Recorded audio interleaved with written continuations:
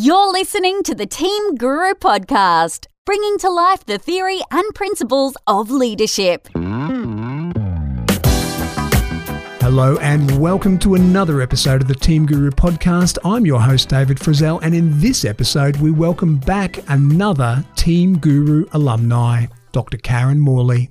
Karen joined me about a year ago, episode 107, and we had an awesome conversation about the importance of being a leader who coaches. And this conversation is just as good. Karen's new mission is to beat gender bias. It's not a new topic, but Karen brings an intelligence to it that adds depth. Preparing for this conversation made me wonder about myself. I like to think that I'm a progressive, open-minded, fair-spirited guy, but at the same time, I no doubt carry around with me unconscious bias that limits me and the people around me. So that's where I started. I hope you enjoy this conversation with Dr. Karen Morley.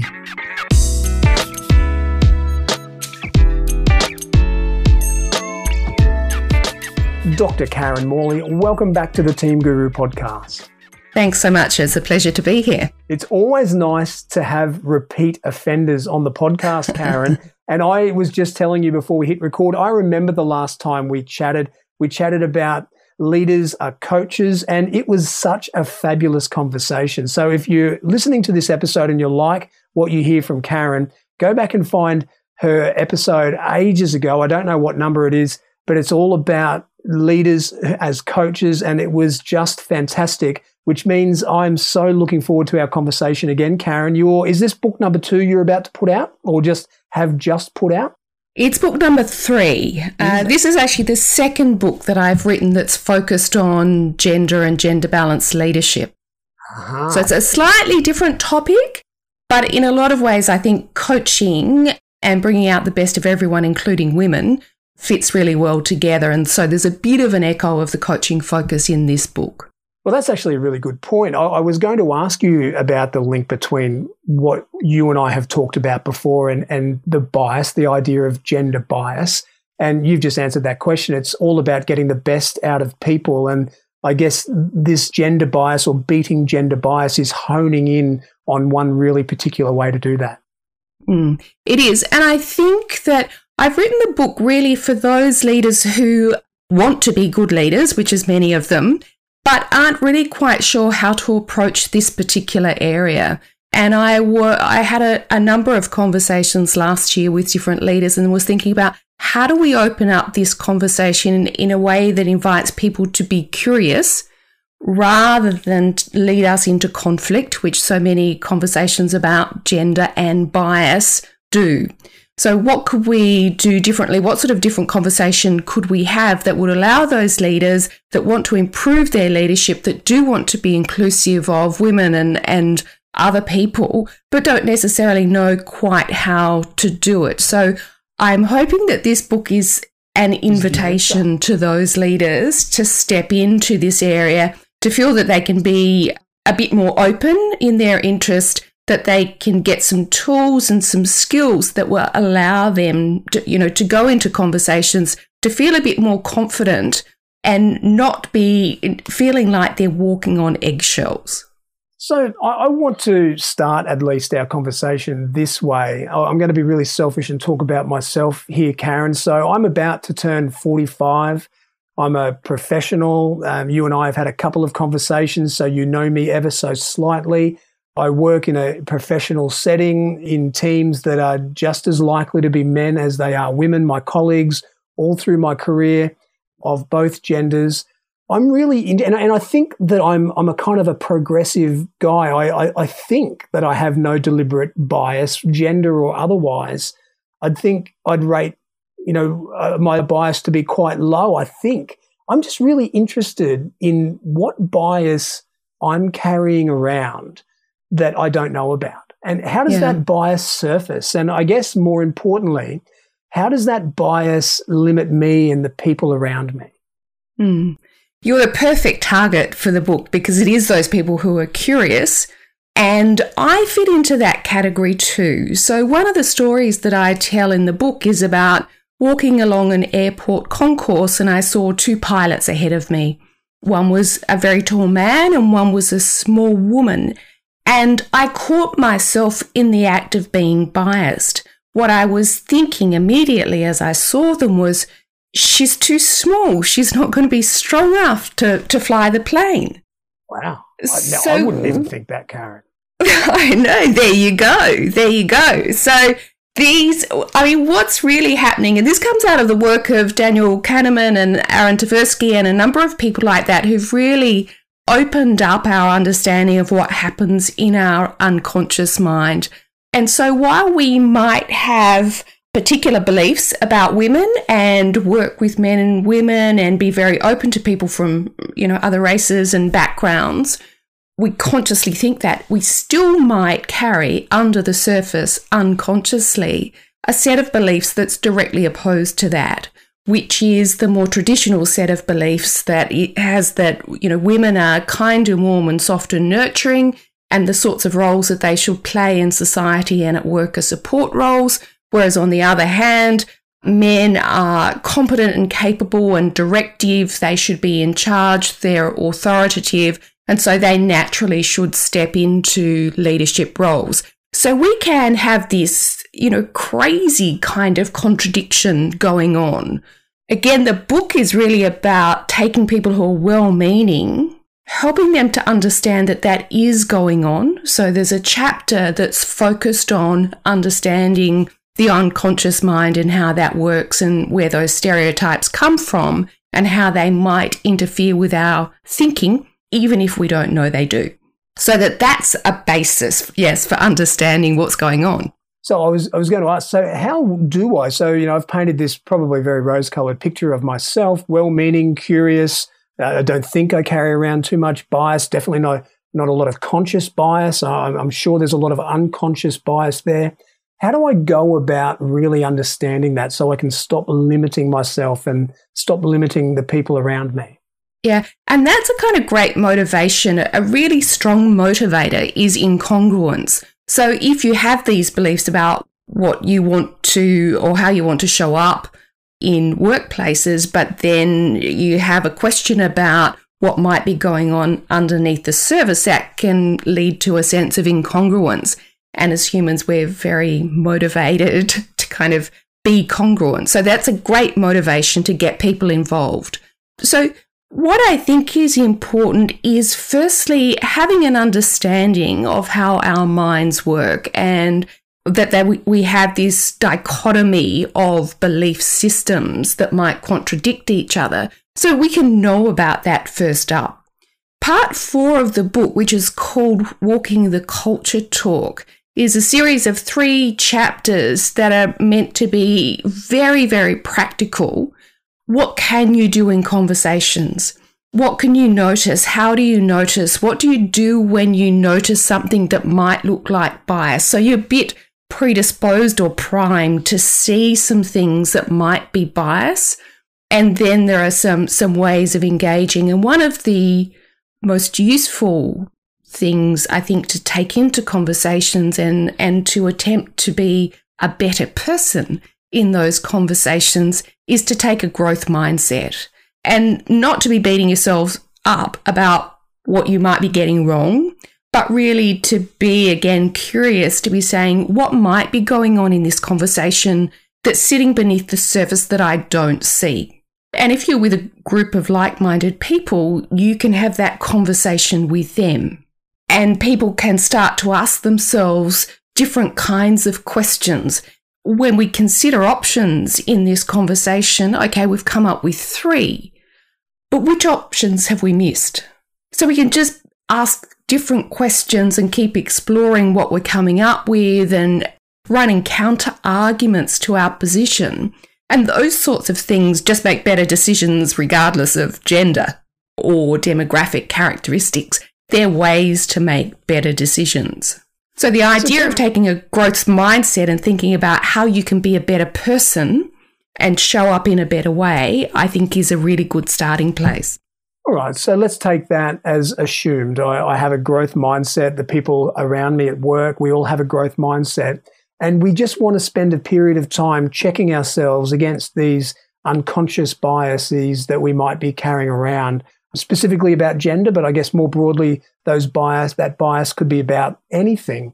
What do conversations sound like between a group of people who trust each other, who are on the same page about this idea of growing and getting the most out of each other, and they want to bring to the surface the potential for bias as they're discussing ideas and making decisions and working as a team? What might a conversation like that sound like on a real practical level? So one of the things that you might do is start the conversation by setting up some specific ground rules. And I talk about 3 in particular in chapter 10, where I talk about how do you set up good conversations. And they are curiosity, candor, so that people can say what they really think without holding back. They can still be polite and kind to others, but also to say what is really on their mind. And then keeping confidences. So if you're doing those sorts of things, being curious and you're saying what you really think, you want to be confident that people are going to keep that to themselves rather than use it against you at some other time. So setting some ground rules at the beginning of the conversation makes really good sense. There are a number of different tactics then. One of the tactics that you could use is to set yourself a goal and about the kinds of questions you ask, the amount of time different people spend speaking in that meeting, how many options you develop before you decide on a solution, for example.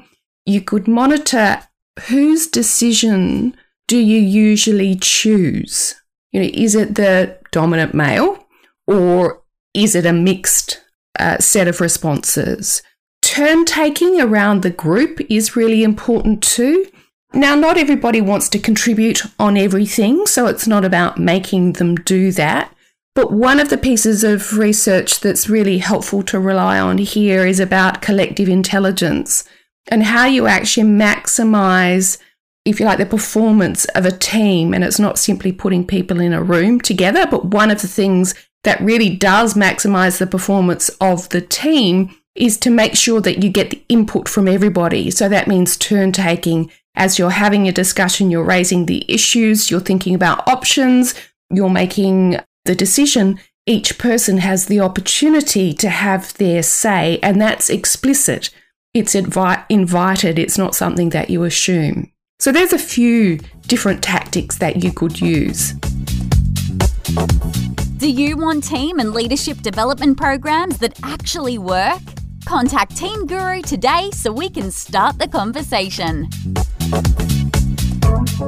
They're really fabulous and practical and very implementable. The idea that we set up some ground rules, curiosity, candor. I love the word candor. I first read that in Robin Sharma. I'm not sure if you're familiar with his work. And confidences. So this is a conversation we're having in good faith. And then you have a whole bunch of kind of goals about the number of questions we ask, the number of ideas we come up with before we make a decision.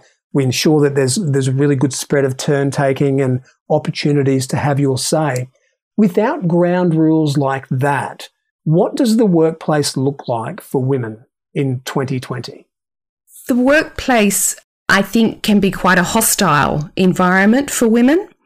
In some organisations, they are paying more attention to psychological safety and including ground rules, and that makes a really big difference. And it makes a helpful difference not just for women, but for any minority group. But I think where that's not attended to, what happens is something that's called identity threat. And when women are in the minority, identity threat kicks in. That means that women don't see themselves as playing a legitimate part in this group. It's much more threatening for them to be a part of the team. And that means that when we go into that threat mode, we might become hypervigilant. It takes up cognitive resources. We're preoccupied with, if you like, our status or our identity in the group. And that means that our performance drops. So women can feel quite confronted about being in a group and whether or not and how they can participate to their maximum. And because of this identity threat process, it means that when they do show up, there can be a performance deficit. So it's a really challenging situation for women to be in. And that's why it is particularly important to pay attention to how teams work together and for leaders to think about what are the particular challenges that different demographic groups face. One of the things that often happens is that to get this sense of group camaraderie and sharing of information, we tend to talk about, say, our hobbies or certain topics that are important or, relevant to the dominant group. So if we talk about those things and the things that we care about, it will mean that we're welcoming others in. It doesn't actually work that way. That really backfires without people knowing about it. So because again, what it heightens. Sorry? It highlights the fact that I don't belong to this group. It does. Okay. Yes. And if it's not something that's important to me, it makes it very hard for me to fit in. I have to go out of my way to try and fit in, or I ignore it, or I shut down. And so the group doesn't get my kind of full personality and full talent. Okay, I'm going to ask a question that is a really risky one, and I'm trying to think how to word it without sounding like a 1960s bigot. But you talked about the idea of identity threat for women, so especially when they're in the minority in the room.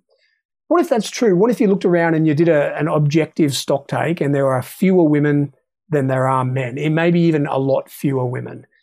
But at the same time, let's say all of those men are just well-meaning, good guys who have no deliberate bias. They might have some underlying unconscious bias that they're trying to be aware of. But because of the pure numbers in the room, there could be someone sitting there, a female sitting there who has this identity threat because they have perceived that they're on the outer because they're a different gender to most people in the room. Whereas the other people in the room are just kind of thinking, okay, well, let's talk about the issue. Let's make a decision here. I just wonder how often is that situation happening and whose role is it to try and fix that? I think that situation is happening a lot. Bigot, and thank you for your candor in asking that question. Again, I think it's about somebody stepping up. It's a leadership thing. A number of people in that group, even if there are a small number of women and a larger number of men, amongst those men, there are likely to be some men like you who are saying, I'm just a bit uncomfortable about this. I'm a bit concerned about what's going on here. I know about identity threat, and what I want to do is to make it safer for women to be here. So it depends on your role and your level of comfort. If this is an ongoing meeting, a regular meeting, you could speak with the team leader if you're not the team leader and talk about the importance of setting up some ground rules and thinking differently about how the meetings play out. In the meeting, at the time that you perhaps notice that there is a bias in the conversation, that not all of the perspectives are getting onto the table, you could invite the minority perspectives. So you could turn to those people and say that you value their opinion and invite them to contribute in that conversation. And they may do that. Sometimes women feel very uncomfortable about that when it's new and they don't necessarily understand what's happening. And one of the challenges for women, it's one of the kind of damned if you do, doomed if you don't sort of situations for women, is that they get very concerned about speaking up, don't necessarily represent themselves well, and then it backfires on them. So again, if you're thinking about this in advance and you had the opportunity to speak with some of the women, you might talk about how would they like to contribute, what would make the meetings feel more comfortable, and how could you be an ally to them. One of the things that's really exciting, I think, at the moment is that a number of organisations, certainly one organisation that I'm working with right now, has set up an allies program. So that is a group of mainly men with some senior women as well, who are prepared to really watch out for those kinds of conversations and those kind of situations. And what they can do is be allies for the women in the group. And again, the chapter 11 talks a bit about some of the things that you can do as an ally or as a champion for women. I tell you what, I really like that concept, the idea of being an ally in the room. That really appeals to me. I understand what you mean by that just by the way you've described it. It's a very powerful concept. Hey, Karen, I had a really interesting conversation with on my podcast a little while back. I think in September last year. It was episode 116 with a guy called David Peach. David's the CEO of the Institute of Managers and Leaders in Australia and New Zealand. He was a great guy. He was really interesting to chat with. But at the beginning of the conversation, he told the story about his last name, Peach, because he made a bit of a game about not telling me how to pronounce it at first. And it turns out that David was not born David Peach. He and his wife, the night before they married, flipped a coin to see who would take whose name. And she won the coin toss, so they both took her name when they got married. And that conversation has really stuck with me because here I was thinking I was getting around being quite a progressive guy. And when David talked about that, it made me realize that, gee, there are bits about me that are super traditional. For example, when I got married, my wife did take my name everywhere except where it's important, like on Facebook and at work and things like that. But our kids, we have 3 kids, they're all my name. They're all Frizzell's. And for some reason, that was super important to me. And it still would be super important to me. And I just wanted to highlight that because David really challenged me in terms of being completely gender unbiased. He made me realize that despite this opinion I have of myself of being a modern progressive guy, there is still a fair bit of stuff about me that is back in the dark ages. Yeah. And so one of the things I think that's really important, it was one of my discoveries last year when I was thinking about how do we make it so much easier to have conversations about bias and what we believe and to do the candor with each other. And I came across a fantastic book by Dolly Chugg, which is called The Person You Mean to Be. And one of the things that I've taken away from that and is really influencing very much is that we often hold ourselves up to a standard that's just too high. We want to be good. And what she says is that rather than hanging our self-esteem and our view of ourselves on this notion of good as an absolute, we really need to focus on just being better. So if you think about, rather than, oh, somebody else did this and I haven't done that, what does that mean for me? Instead of thinking about that, just focus on what is one thing you can do tomorrow that makes you better. What is one kind of question you can ask yourself to be more open? What's another question that you can ask a woman or somebody from a minority group about their experience and to make an offer of help to them?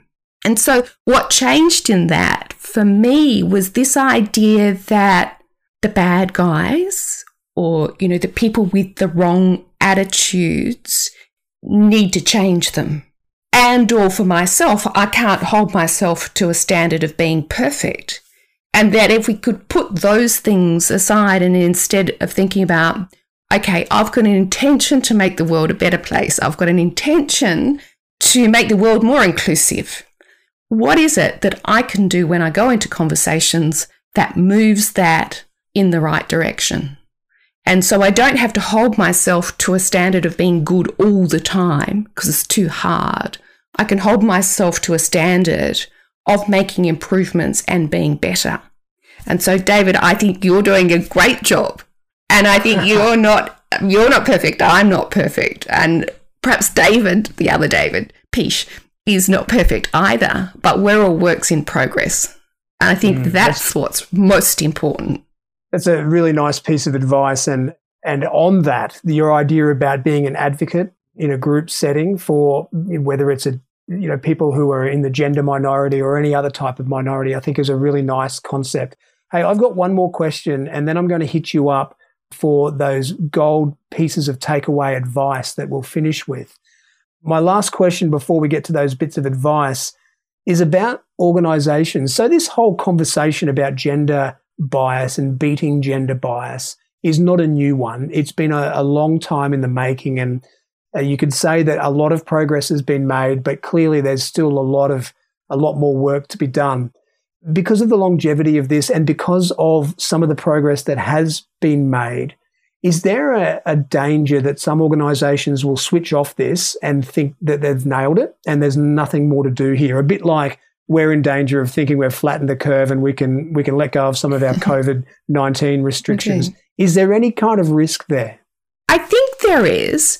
I think the bigger threat, though, in organisations is when the leadership changes. And so somebody has led some good work and that person might move on and somebody else comes in and the work doesn't get the same attention and the same level of importance. So I think that that's actually the bigger concern. What I think is that when organisations do make progress, there are a couple of really good things that happen. One is people start to speak differently about diversity and inclusion, and they get to see the benefit of it. If it's done in the right way and it's not, too rule-oriented and we don't put the wrong people in the wrong jobs, then I think that what happens is that people see it works. They can have colleagues who are different from them. And if they've got leaders who are advocating for that and for the value of diversity, then it starts to become the new norm. That's what the behavioural economists certainly promote, this idea that what we need to do is to shift the norms. And as we shift them, they become new norms, which means that they stick. And I think that there's a chapter in the book, chapter 9, which is about culture in organisations and the importance of leaders focusing on that culture. And I think if they do that at that more systemic level, it's not a policy level or a strategy level, it's very much about the culture and what people do and how they do it, then I think it can stick. Nice answer. All right, let's hit you for your gold nuggets, Karen. So let's pitch this at people like me, people who are well-meaning, they're in professional settings, they want to be good, they want to get the most out of themselves and the people around them, but they suspect there are these deep-rooted biases that they just can't always put their finger on. They're probably doing things that reek of bias without even being aware of it, subconscious or otherwise. What are the top, you tell me 3 or 5 things that I can do, I can remember as I'm making my way through my day to make sure that I'm just being that bit better? Yeah. I think one of the things that you can do is advocate for the value of diversity and inclusion and speak about the value from a business point of view. I think a lot of time if we talk about the value from a moral point of view and it's kind of the right thing to do as human beings, which is true, I don't think that's a good enough argument for an organisational setting. In an organisation which is designed to produce particular results, we need to talk about the value of diversity and inclusion in helping us achieve those results. So advocate for it and advocate for its value in the context and in the understanding of what the organisation is there to do. I think that I often suggest that what leaders do is to pick a couple of new metrics, some data points, and collect the data. So one of the things that we know is that managers, whether they're male or female, spend less time in development and career discussions with women than they do men. So one of the things that leaders can do is identify what sorts of data points exist in my world that are similar to that, if not that one, and collect the data for a few weeks. Time yourself. How long do you have these kinds of conversations about these kinds of things with these people? And you can do your own reality check, and that's a way of discovering whether there might be some unconscious bias happening. Now, once you've got that data, you can do something with it. So there are a number, I think that I recommend that leaders think about those sorts of the interactions that they have, who speaks the longest, who gets the most airtime, who gets the most of your attention, collect the data on a couple of those things, and then have a look at what you're doing. When you've done that, you can make the changes. I think there are a number of other things that you can do, and I think one of the things is not to let those little moments go by. when you've got that little niggle, I'm not sure that was right. That seemed a bit off. And in the conversational moment, you're not necessarily sure what triggered that. You know, the conversation's gone on already, but holding it up and bringing it back in the team to say, hang on, I'm just not sure what happened there. Can we just have a discussion about that? And spend 3 minutes, even go around the room. What did you hear? What happened? What do you think happened? You might want to say, oh, I'm a bit, So you can take that again as some data and information for the team. But I think it's about voicing those opportunities, giving voice to the niggles that you experience and turning them into something productive, an opportunity for learning. And that's where another way the growth mindset comes in. We can explore what this means for how we work together.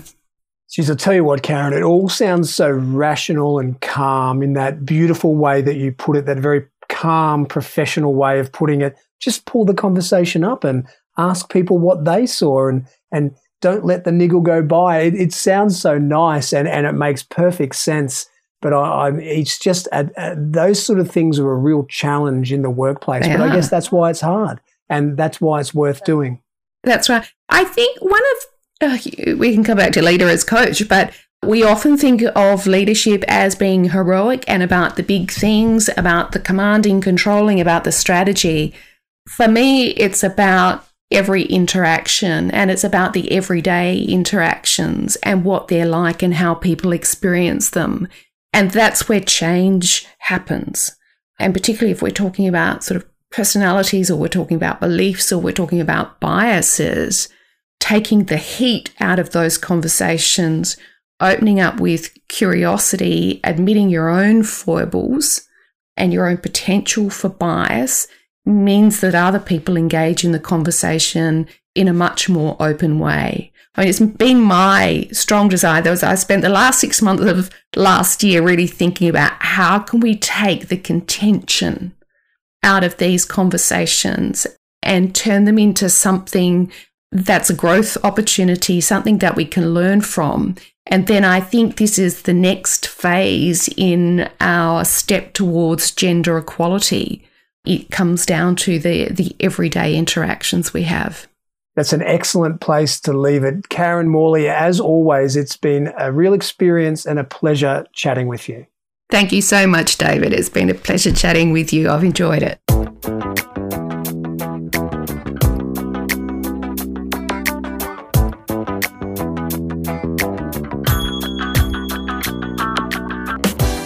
And that was Karen Morley. I loved the advice, simple and implementable, about having ground rules for conversations.